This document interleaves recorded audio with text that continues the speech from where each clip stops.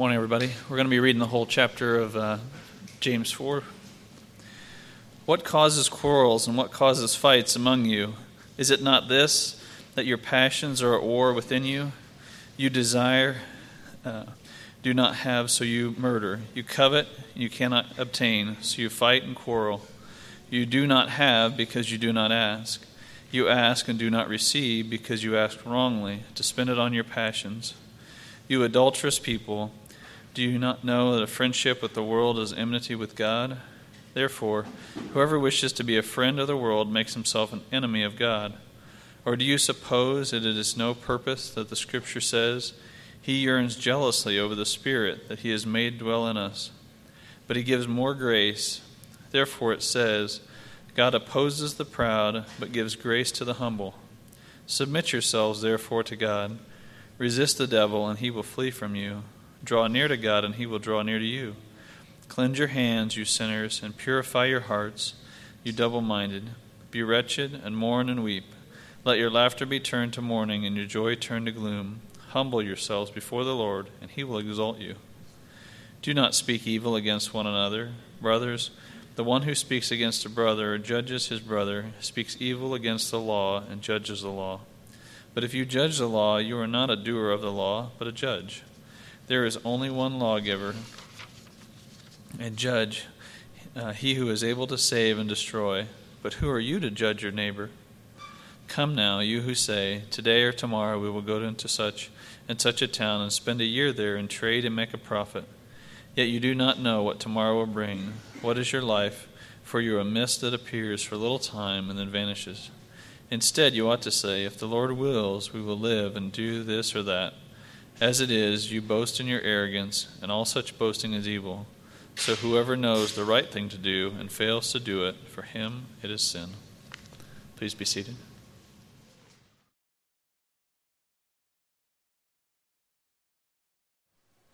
Good morning. Today's text is James chapter 4, verses 5 through 10. We will also be pulling in verse 4 as a starting point for today, because really verses 1 through 10 are one passage, one subject, but we divided it into two instead of doing one 2-hour sermon. A short summary of the whole 1 through 10 passage will bear out that it's really one unit. In verses 1 through 3 from last Sunday, those verses revealed the advanced state of sin and ungodliness and the lack of blessing and peace to which some of the believers James was addressing in this letter had descended. And then in verse 4 is the diagnosis. James clearly identified the underlying issues of the heart, issues that had been ignored for some time, evidently, resulting in a downward slide to their current state before God. And then verse 5 is a bridge between verses 1 through 4, especially the diagnosis in verse 4, and the cure in verses 6 through 10. It points to the fact that God speaks. He expresses His will and purpose, and as a consequence, the believer's responsibility to God to hear and obey is not optional. It also underscores the fact that the controlling issues of our new life in Christ are issues of the heart. We must keep that in mind throughout many passages, but this is certainly one of them. And then in verse 6 is the pivotal and immovable word of God on the subject. God resists the proud but gives grace to the humble. This brings the focus back to the issues of the heart, specifically our heart attitude toward God. It is the truth that sets us free, leading out of the sin and confusion that results from walking after the flesh and leading toward a humble walk with God. And then in verses 7 through 10, this calls for the believer's humble response to God Himself, the necessary response to the truth of His Word that has laid bare the thoughts and intents of the heart. In these verses, there is a series of concise commands, humble responses to the sin that God's Word has exposed, is what's called for. These verses also include precious promises, giving a sure hope that godly sorrow and true repentance will result in a humble walk with God that will be priceless now and ultimately lead to glory of heaven. Now, I want to insert a parenthetical thought here about verse 5. I debated whether to even skip over this totally, but just thinking about the many different translations that are probably represented here, and so many of them will read differently here. And there's a reason. The wording of the second half of the verse 5 has been a challenge for translators for centuries, not because of the words themselves, but because the words as a phrase could be understood two or three different ways. None of them really absolutely clear as far as how it sits and how it communicates between verse 4 and verse 6 and following. But so I did go ahead and spend some time studying it, and it was actually quite a blessing in disguise, because it turns out that the different ways that the second half of verse 5 can be understood all point, directly or indirectly, to the same important truth, which underscores that the Lord's heart of covenant love for the church is the basis for his righteous demand that our heart be exclusively his. So it's just a matter of whether it's directly or indirectly. So if it's understood directly, as the Holy Spirit jealously desiring our wholehearted love and devotion, that's, I'm sure several of your translations will read that, something like that. But it can also be indirect, is pointing to the fact that the Holy Spirit does not lead us into envy, and that would be referring to the previous verses, 1 through 3, plus clear back into the end of chapter 3, which refers to envy. So the Holy Spirit does not lead us in that direction. The end of chapter 3 made that very clear. It was distinct from God's wisdom, which is pure and peaceable. So that envy is a worldly trait and a sin. It results from loving the world and the things of the world. So that would be the connection to 1 through 4. We cannot love Christ with purity and simplicity and also love the world or the things of the world. That is forbidden and also impossible. So that's why in verse 4, which is where we're starting, loving the world is called adultery. Now, as a whole passage, verses 1 through 10, this passage contains some of the most direct and even harsh rebukes to believers to be found in the New Testament. Perhaps some quick thoughts that might rush to our mind before we have a chance to really check them. Is James being mean or unloving? This would be a good time to recall and consider again that all Scripture is given by inspiration of God and is profitable for doctrine, for reproof, for correction, for instruction in righteousness. And this is why we're here today.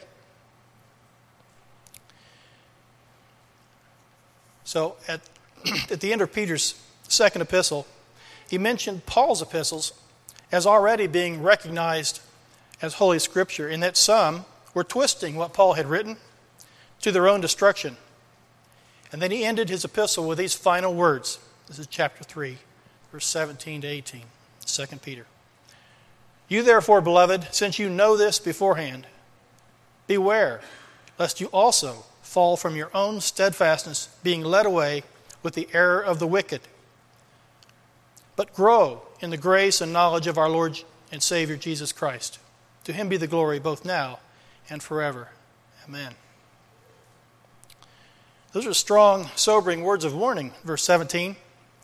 Peter had already seen some that had strayed from the knowledge of the truth. Paul also wrote of some who had shipwrecked their faith.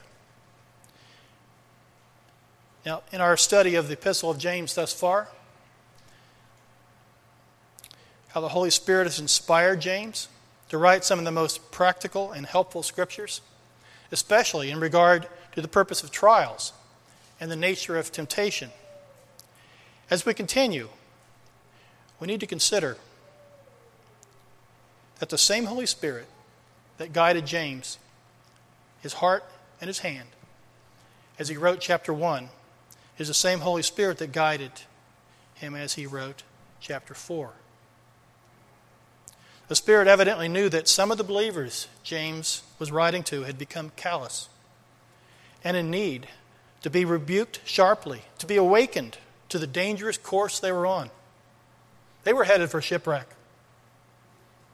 This is God's goodness that he would speak to them this way. In the words of James, in chapter 1, verses 14 and 15, they had already been drawn away by their own selfish desires and enticed. Their desires had now conceived, as he promised, as he warned. They had given birth to sin, and sin now is well on its way to full grown and would soon bring forth death. God's word is true. This is where they were headed. So this stern warning is a loving, stern rebuke. In 1 Corinthians 10, Paul, after recounting that the deliverance of the Israelites from Egypt was followed by their fall in the wilderness, literally, they were left on the floor of the desert, a whole generation. It said then in verse 11, "Now all these things happened to them as examples, and they were written for our admonition, upon whom the ends of the age have come." So let's bear in mind that this passage in James 4 is also written for our admonition. Please join me in prayer.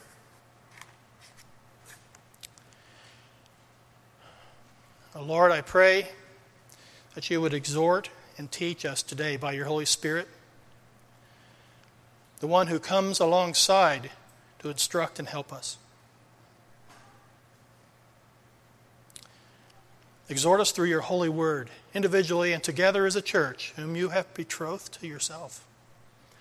A church you intend to present to yourself as a chaste virgin, one that has been washed clean by the pure words of our Savior and lover of our souls.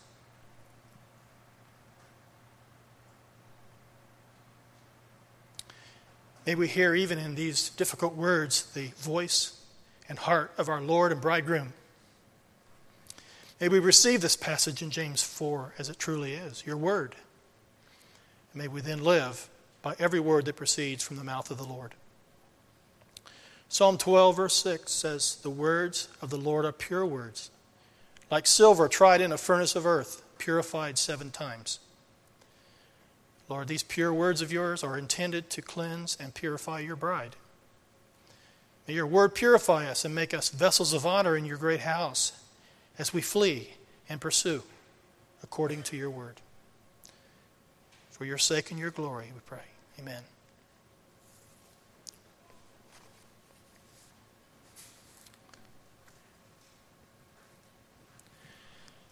As I was considering the starting point, being verse 4 of this message, I was reminded of some haunting words from a few lines of a song that had challenged me many years ago, probably 30 or so, back in the 80s at some point, I think. The song is called "You Love the World."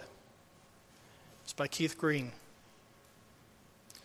You might remember Keith Green, some of you. He was a human being like the rest of us. So he had his quirks like the rest of us. He had his weaknesses. He had his sins.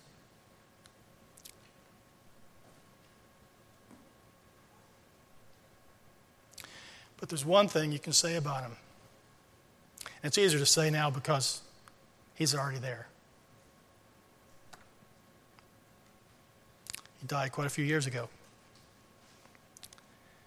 taken to see the Lord a little early. But one thing that he wasn't was cold. And he wasn't lukewarm either. I remember when there was some other, in that day, some CCM artists that were interviewed after he had passed on. It's still, just as I thought about this, that's also where my thoughts went, because it was so hard to hear. One of the comments, and there were many like this, but one of them in particular I remember. He said, Keith made us uncomfortable.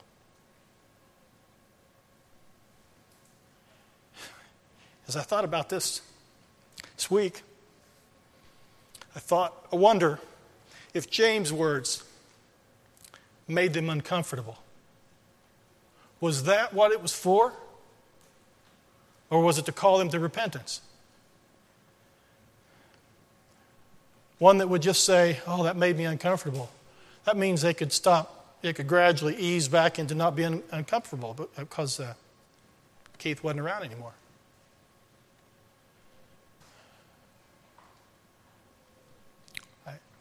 I call that to mind, the rest of you, to remind us that when the Lord speaks, it's serious business. If His purpose is to call us to repentance, then we better be listening. The song, You Love the World. I don't have all of it written here, just the things that kind of call back to my mind. I want you here with, this is Jesus speaking to His people. I want you here with me. But you've been keeping other company. You can't sit still. It's plain to see you love the world and you're avoiding me. My word sits there up on your desk, but you love your books and magazines the best. You prefer the light of your TV. You love the world and you're avoiding me.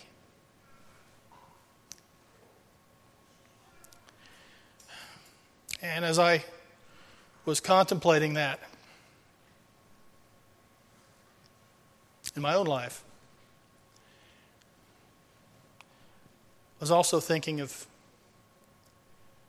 just the accoutrements of the world that call for our attention. And as I sometimes do, I kind of move in the direction of poetry anyway, so I just imagine what Keith might have written if he were writing it today. That last stanza. My word sits there on your iPod, but you love Facebook and cool apps more than God. You prefer the light of your PC. You love the world and you're avoiding me. The song goes on to say, again, this is Jesus speaking.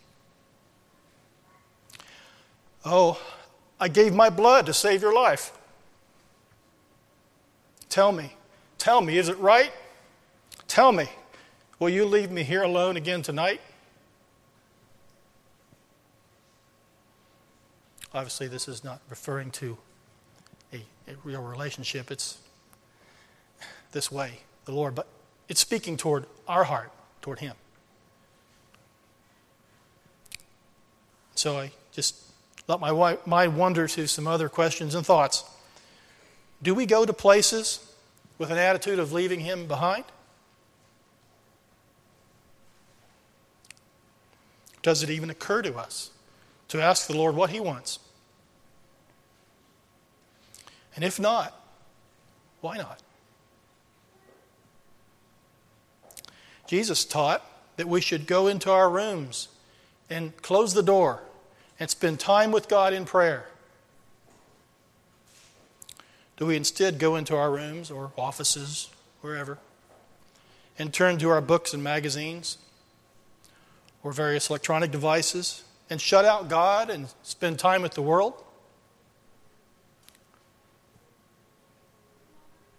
According to Jesus' teaching in James 4, verse 4, we are either shutting out one and spending time with the other, or vice versa.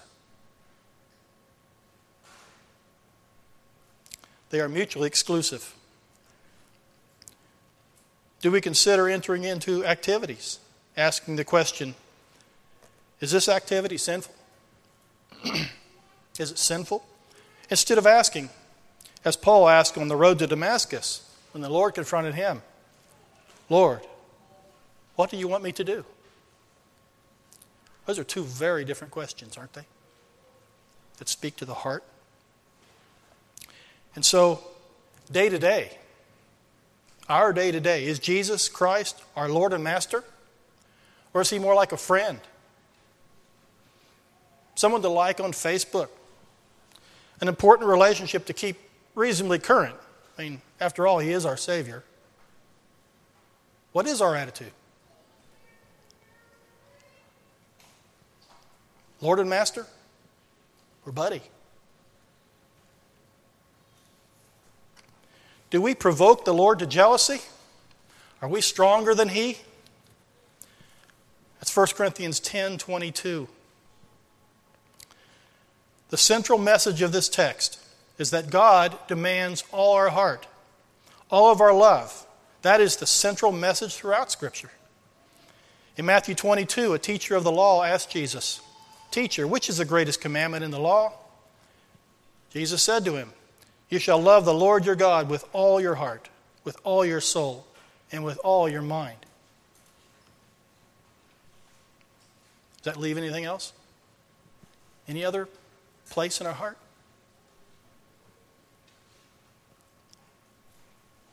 Jesus he's God.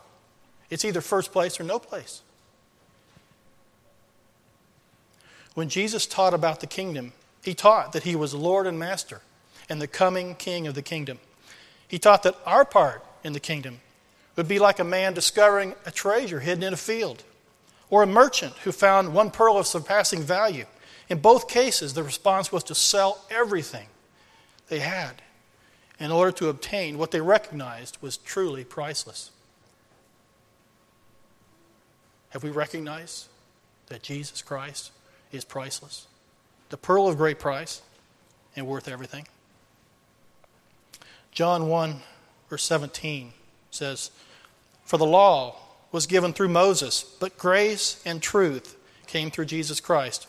Grace does not come absent truth. The gospel is good news, the gift of salvation by grace through faith in Christ, but it is only properly viewed on the backdrop of our devastating sin problem that dooms us to hell for all eternity, except for his sacrificial death on the cross for our sins. It is his grace that draws us to faith in Christ and saves us.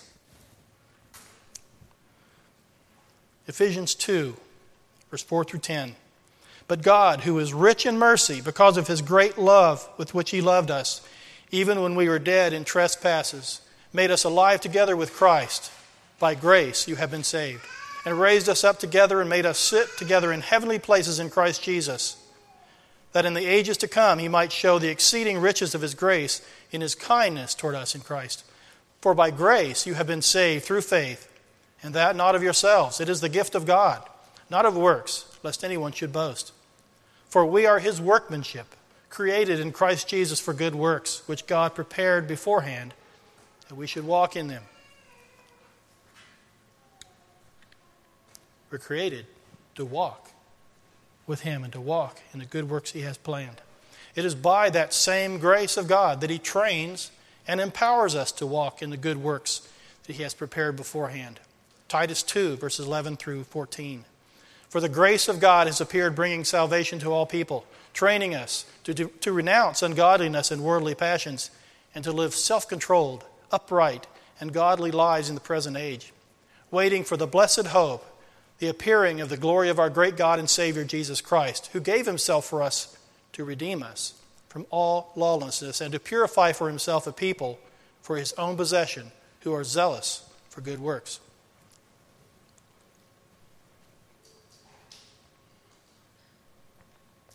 His grace is a saving grace, a redeeming grace, a training grace, and a purifying grace.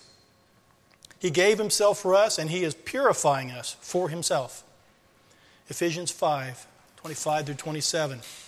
Christ loved the church and gave himself for her, that he might sanctify and cleanse her with the washing of water by the word, that he might present her to himself a glorious church, not having spot or wrinkle or any such thing, but that she should be holy and without blemish. We have been bought with a price. 1 Corinthians 6:19-20. Or do you not know that your body is a temple of the Holy Spirit within you, whom you have from God? You are not your own, for you were bought with a price. So glorify God in your body.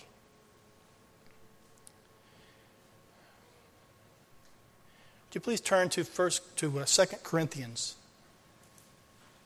chapter 11. I'm just going to read 2 verses, but I'd like for you to just see them.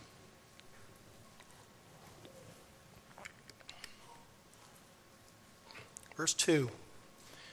For I am jealous for you with godly jealousy, for I have betrothed you to one husband, that I may present you as a chaste virgin to Christ.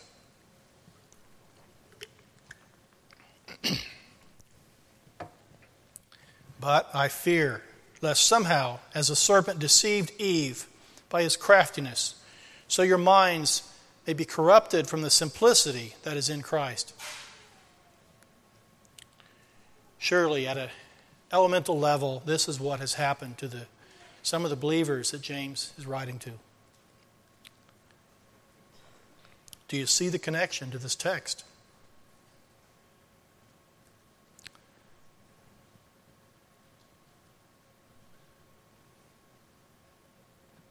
Are they pure, given wholly to God? No, they're adulterers and adulteresses in heart. In verse 4 of James chapter 4, God has not suggested that a little too much friendship with the world might eventually become a problem. No, he has told us that anyone who even wants to be a friend of the world makes himself an enemy of God. Isn't that what it says? Whoever therefore wants to be a friend of the world makes himself an enemy of God. That's because our heart is divided. We're double-minded, and the Lord regards it as adultery. The verses we just heard from 1 and 2 Corinthians and Ephesians explain why. Christ, with the price of his own innocent blood, has purchased us for himself, and he has betrothed us to himself.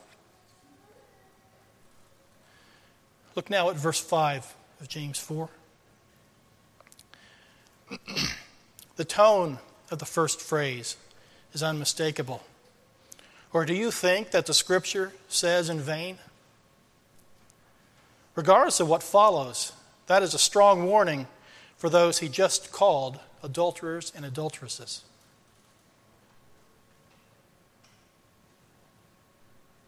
He's trying to wake them up, because this is in fact how they're living, to treat the Scriptures as if it's speaking in vain. Without thinking about it, aren't they scorning the Scriptures? And we're about to get something about that in verse 6. He's warning them. And an additional rebuke is there for having disregarded the Scriptures, including the teachings of the one who walked among them, whose name they are now bearing dishonorably. Jesus taught throughout that he was Lord and Master. The cost of discipleship was high. The cross. It's the intent of our Savior to save us. Think about some of the Scriptures that refer to his salvation, but also connected to his Word. He sent his Word and heals us. But he may first have to tear us before he can heal us. Hosea 5, verse 14 through 6:1. For I will be like a lion to Ephraim, and like a young lion to the house of Judah. Even I will tear them and go away. I will take them away, and no one shall rescue. I will return again to my place till they acknowledge their offense. They will seek my face, In their affliction, they will earnestly seek me. And then the response from his people. Come, let us return to the Lord. For he has torn us, but he will heal us. He has stricken, but he will bind us up. It's an Old Testament example of the necessity for the Lord chastening his people. If the Lord rebukes, we should be deeply thankful for his faithful love when we have been unfaithful. Hebrews 12, 5 and 6. Let us not forget the exhortation which speaks to you as sons. My son, do not despise the chastening of the Lord, nor be discouraged when you are rebuked by him. For whom the Lord loves, he chastens and scourges every son whom he receives. Now, if we look at the second half of verse 5, James 4, it speaks of the intense, jealous yearning of the indwelling Holy Spirit that our whole heart be reserved for Christ alone. This is the scripture that they've been treating in vain, as if it spoke in vain.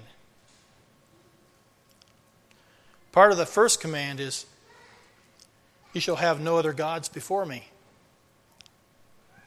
But now, in the fullness of time, Christ has purchased us for himself. We have a new covenant relationship with him that is exclusive, and our devotion must be wholehearted, our lives single-minded.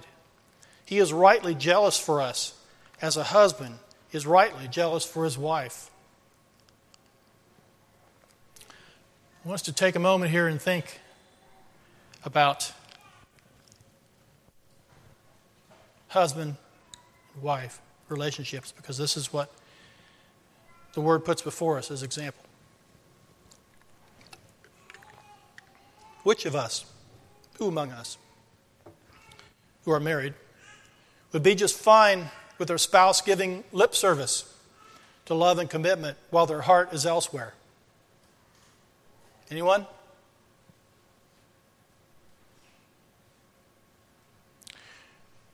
Would an obligatory weekly show of affection make that any better?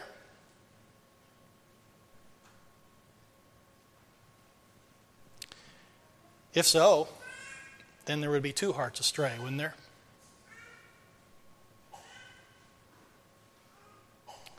For those not married and perhaps wanting to be, would you be okay with that kind of arrangement going into marriage? For all of us then, what kind of arrangement do we present to the lover of our souls? What is our commitment to Christ as indicated by how we live, not what we say? And more importantly, as judged by the one who sees the thoughts and intents of our heart. Jesus Christ, the Word of God, has spoken these words here in James 4. Piercing, dividing, laying bare these hearts. And if we're receiving it as admonition for us as well, our hearts. They're laid bare by the sharp two-edged sword from his mouth. Grace and truth has come through Jesus Christ. If this is the truth about the condition of our heart revealed by his word, then we need his grace in the worst way. And thank God, that's where we immediately go to then in verse 6. But he gives more grace. Even in this difficult passage as James is writing it, he begins with encouragement and hope. We're probably familiar with Romans 5:20, where sin abounded, grace did much more abound. But it does continue into verse 21. We find that his grace is intended to reign in us through righteousness.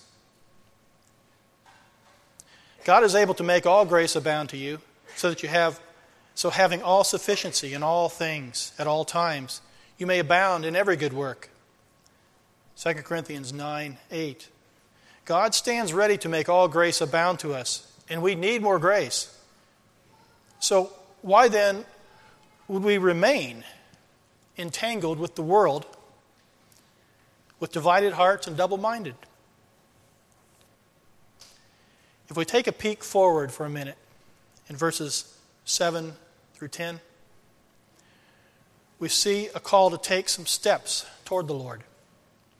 It's as if once the first step is taken, others would quickly follow. We're not going right there now, but just want to take note. There are short, quick, concise commands. We might liken it then to our need of grace, our need for release. It's like pent-up waters needing a release. The Spirit yearns deeply and jealously that we draw near to God with all our hearts. He speaks to us through the Scriptures, revealing and convicting us of our need to draw near. The waters will begin to flow if we take the first step to release them. God has not stopped the flow of His grace. We have. And what is behind the lies of the enemy of our soul? It's the enemy of our soul, Satan, who has lied to us, just like he did with Eve. What is the stopper? What's holding the grace back that we so desperately need? The answer is there. Pride.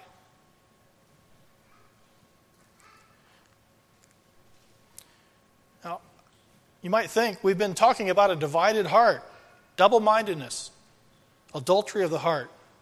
How is it that pride is suddenly presented in verse 6? Presented like this is the big issue. Did he just switch? Decide to move on to something else?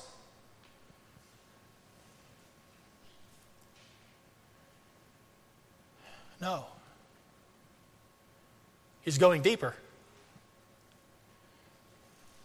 If our heart is not completely His, this is the reason why. In 2 Corinthians 11:3, we read it earlier, it says Eve was deceived by the craftiness of Satan, deceiver. Satan became known as Satan. The name meaning the adversary, the one who opposes another. Because as an angel of God, he was lifted up in pride. He desired to be like God. Not out of love and adoration of God, he was lifted up in pride. He wanted to act independently of God. Did not want to receive, to be under subjection of His kind rule. He wanted to be exalted as an independent being. And he suddenly found a sovereign God arrayed against him. For God resists the proud. That's actually the meaning behind the word resist. It's like a military term. To draw up in battle array against. As you know, he lost. But so would we if we rise up in pride against God. Just as surely.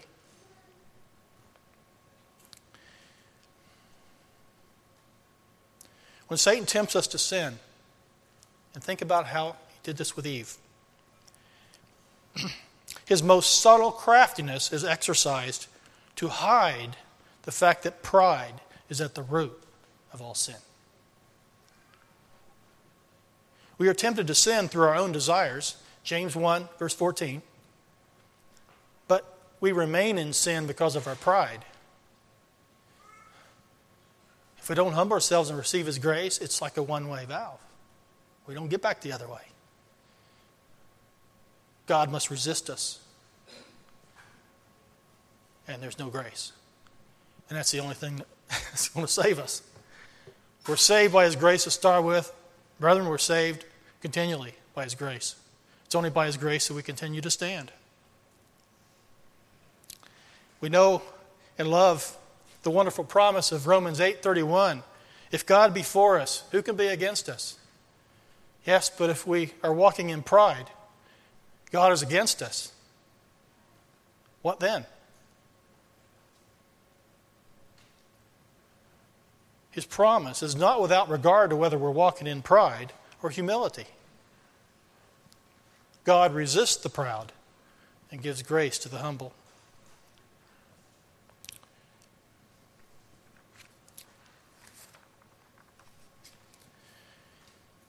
When we consider the unbeliever is held in sin's dread sway, as one hymn says, because he is dead in trespasses and sins. There's no surprise there. Unless and until he is awakened and drawn to Christ, saved by grace through faith in Christ, he remains in darkest night.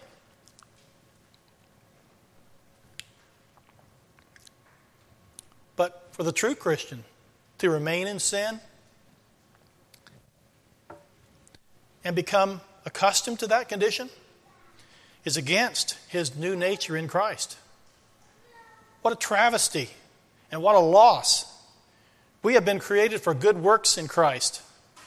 If we abide in Him and grow and bear fruit that remains, that gives Him glory. John 15. To live otherwise is to rob God of the glory He is due. The Lord Jesus Christ, the lover of our souls, has given His life's blood to redeem us for Himself and has given us His sure promise to wash us clean, that we may be a pure and spotless bride, to make us ready for when He returns or calls us home. Would we hold at length the lover of our souls and hold on to the empty, deceptive lies of the enemy of our souls? This is exactly what we do if we're walking in pride. Would we squander the one life He has given us here, for which we must give an account? What will we do? Remember the parable about the talent? What will we do with our life? Will we dig it up, knock some dirt off, and give it back to God with a lame excuse? Meaning a life where we just walk in pride, no fruit, barren, as 2 Peter chapter 1 says. Do we really grasp the result of living this way? Galatians 6:7. Do not be deceived. God is not mocked. For whatever a man sows, that he will also reap. We are saved by His grace, but His continuing daily grace is the only provision by which we are trained and strengthened to obey the Lord and abide in Him. Bearing fruit, then, that remains. Without His daily grace, we will not grow. We will not bear fruit. Galatians 6:8. For he who sows to his flesh will of the flesh reap corruption. But he who sows to the Spirit will of the Spirit reap everlasting life. Beloved, if you have been sowing to the flesh, deceived by the father of lies into thinking that there is any good from any source other than our Father in heaven, who is the only source of every good gift and every perfect gift, then you must do what Eve and Adam did not do in that moment of decision. His grace is available. You humble your pride. Turn your eyes upon Jesus. Look full in His wonderful face. And the things of earth that had been so bright and bubbly will grow strangely dim in the light of His glory and grace. The eyes that we turn upon Jesus must be humble eyes. Haughty eyes will not see the light of His glory and grace. For God resists the proud, but gives grace to the humble. Jesus said, Matthew 5, Blessed are the poor in spirit, for they shall see God. If we're not poor in spirit, if we're not humble, we won't see. 2 Peter chapter 1 talks about that as well as an outcome. Short-sighted to the point of blindness, barren, unfruitful. But as Psalm 51 verse 22 says, a humble and contrite heart He will not turn away. We must humble ourselves before Almighty God and begin to take the steps He has laid out in His Word. He desires our humble obedience. It is His way, and it is the only way. Some more verses from Psalm 51, verses 16 and 17. David says to God, "For you do not desire sacrifice, or else I would give it. You do not delight in burnt offering. The sacrifices of God are a broken spirit, a broken and contrite heart. These, O God, you will not despise." The linchpin in the dam, holding back His grace, is our pride. So how do we pull it out? Where do we start? Let's begin to look at verses 7 through 10 now. James 4.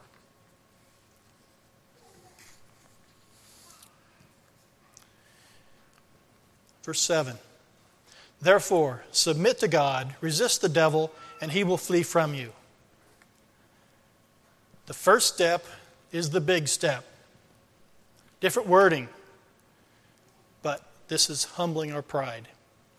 It is saying, as David did in Psalm 51, verse 4, "Against you, and you only have I sinned, and done this evil in your sight, that you may be found just when you speak, and blameless when you judge." It is acknowledging that we have been deceived by Satan's craftiness. That's one of the many things our pride will fight against, even acknowledging that we have been deceived. We couldn't be deceived.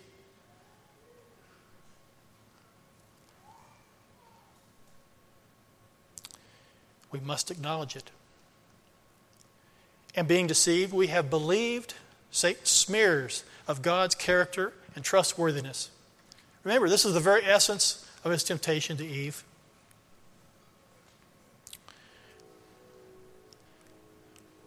If we do this, the cleansing water of the truth of His Word begins to flow and increase. A stream of His grace will strengthen us with every acknowledgement of what is true.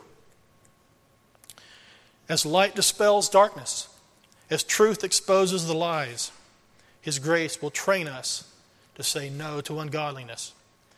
When we have submitted to God, He's God, we're not. Submit to Him. Get under Him. He's Lord. He's Master. When we have submitted to God, we can then resist the devil. Now, we do not need to get into a word fight. No slinging of epithets to Satan. We can take a cue from the Archangel Michael. The Lord rebuke you, Satan. Let the Lord handle that part. But note, resist the devil. It's a command. It's not an option. We must resist. We must resist his lies by exposing them with the truth of God's Word. For this, we'll need to stay alert for the lies. We'll need to know His Word. But remember, first, we must submit to God. That's the starting point.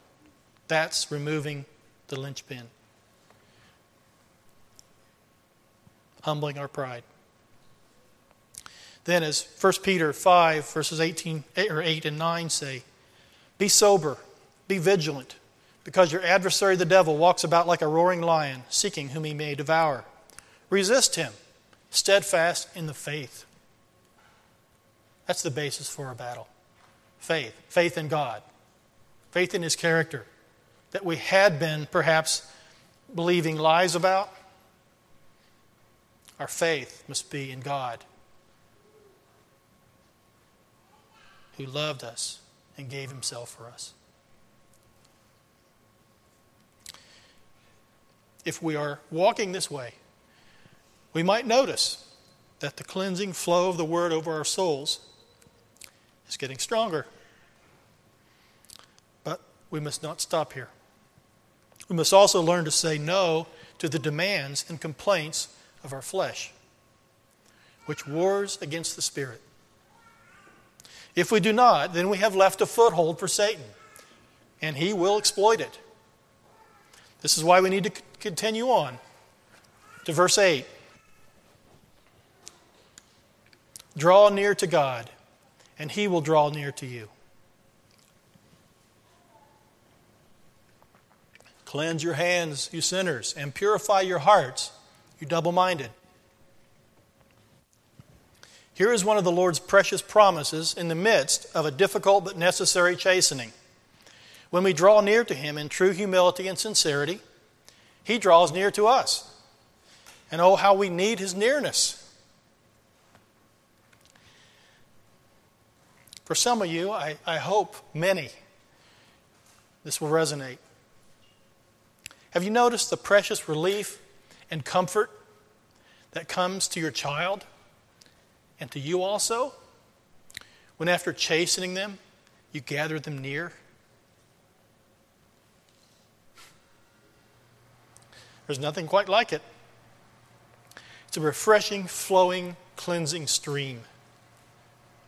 The Holy Spirit wells up from within, bearing witness that you are his child. That's what happens in our child, in that example. It's what happens to us when we submit to God, resist Satan, stop believing the lies, draw near to God, and he draws near to us and gathers us in. At this point, you may begin to remember some things you had suppressed or had forgotten, maybe out of dullness to his Spirit over time. Things that you now begin to be ashamed of. Don't hide them. Confess them to God. I just want to remind you that these, verse 7 through 10, 7 through 9 especially, the several short, concise commands, it's a sequence. And I just want you to see how the Lord intends for it to be, if you deal with the one that's hardest to start with, then you've pulled the linchpin out of the dam and it starts getting wider. Every step you take, it's better, more grace. This is his way. But in the midst of this, many would testify to this, that we've suppressed some things because they're uncomfortable to think about. We feel guilty about them. And so once we draw near to God, some of those things, they come back to mind. Deal with it his way. Continue to walk the same way. Don't draw back. Draw nearer. Continue to cleanse your hands and purify your hearts. If there are steps to take, walk through it. 1 John 1:9, if we confess our sins, he is faithful and just to forgive us our sins and cleanse us from all unrighteousness. A precious promise. In Psalm 51, part of verse 6, behold, you desire truth in the inward parts. Our confession must be on the basis of truth. On the inside. His grace will help us. He will reveal things to us if we're going his way. And especially once we begin to see the wonders of his grace, the cleansing of it. But we must keep on. Sometimes it's appropriate to confess our faults and sins to others as well, according to the wisdom from his word. We can see the benefit of this in James 5, verse 16. Confess your trespasses to one another and pray for one another, that you may be healed. The effective, fervent prayer of a righteous man avails much. As we share with one another the bread of sincerity and truth, praying for one another, we're all strengthened. It sets and keeps us on a good and humble path. And remember, every sin confessed is a foothold of the enemy removed.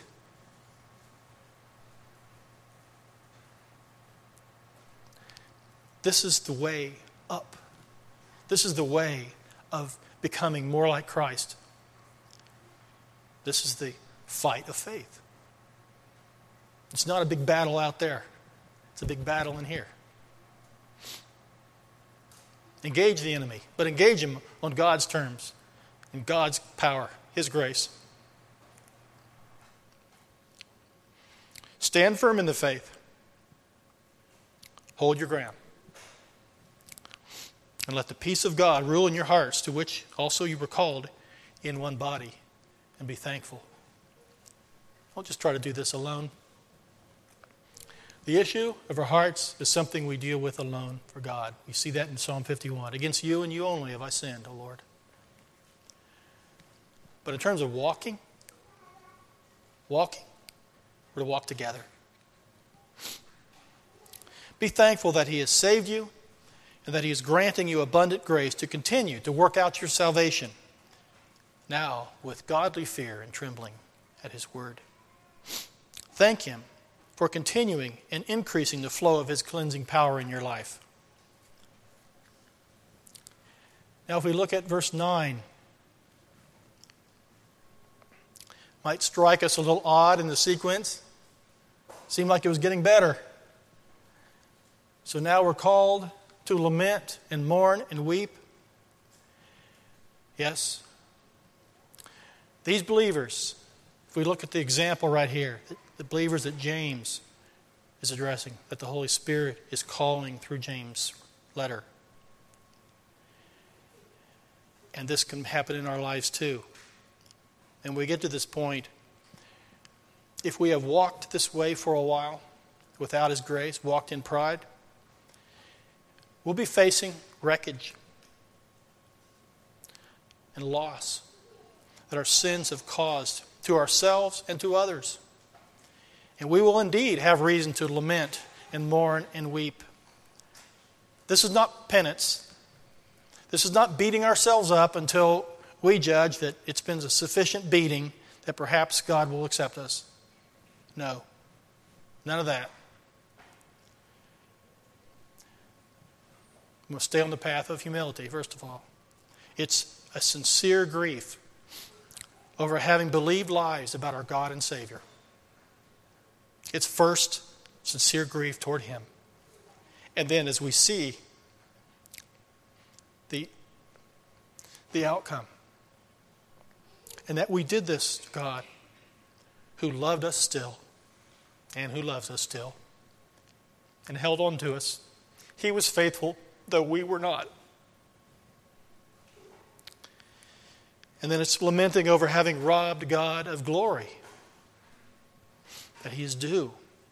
It's mourning over and weeping over lost opportunity, lost fruit for God.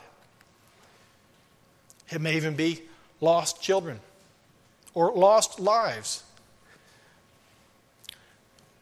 We can make a mess of things.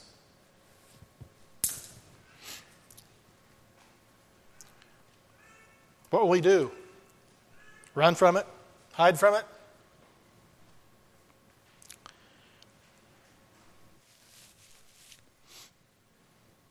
True godly sorrow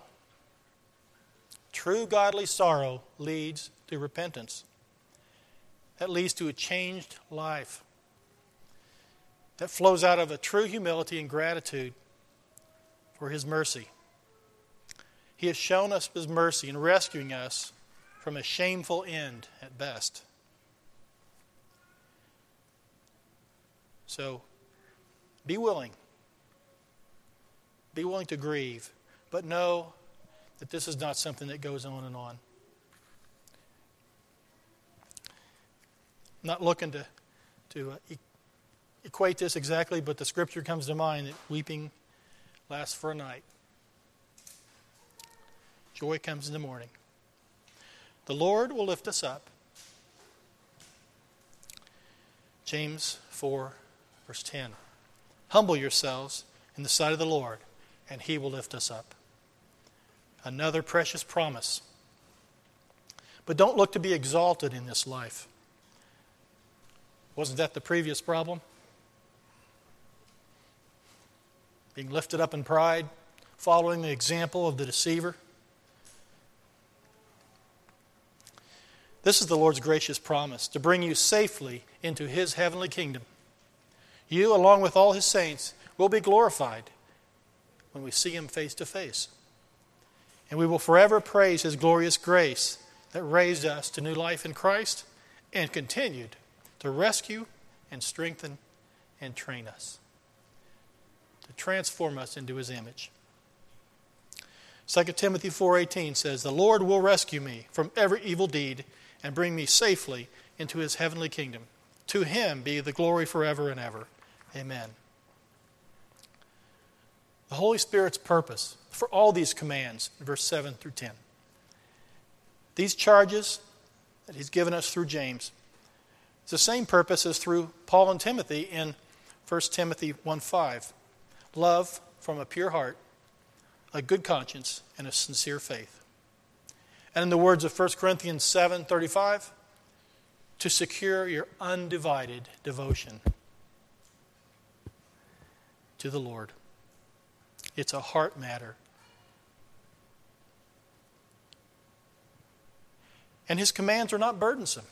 His truth sets us free. Our humility removes the hindrance to His grace. And we find that God's supply of grace is truly endless and abundant. There is grace for every trial. And no good thing will He withhold from those who walk uprightly. Which brings us to a final point. If you have returned to God in humility and godly sorrow, and He has restored you, you've not then reached an end point. Actually, you have been restored to health. Keep your spiritual health by abiding in Him and obeying His word. Continue to yield your heart and your life to His command as the Holy Spirit reveals more of His will to you. And guard your heart with all diligence. You have been restored so that you can now walk humbly with your God, growing in Him and bearing fruit that will last for eternity.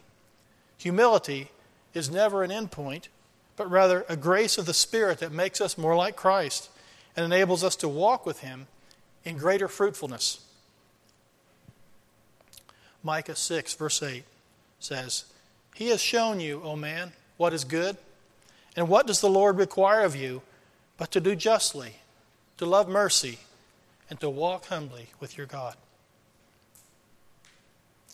Let us walk with God, glorifying Him by demonstrating the power of His grace to transform us into His image and the sweetness of His grace as we walk humbly with Him and with one another, waiting patiently for His return. Finally, James chapter 5, verse 7 and 8. "Therefore be patient, brethren, until the coming of the Lord. See how the farmer waits for the precious fruit of the earth, waiting patiently for it until it receives the early and latter rain. So you also be patient. Establish your hearts, for the coming of the Lord is at hand."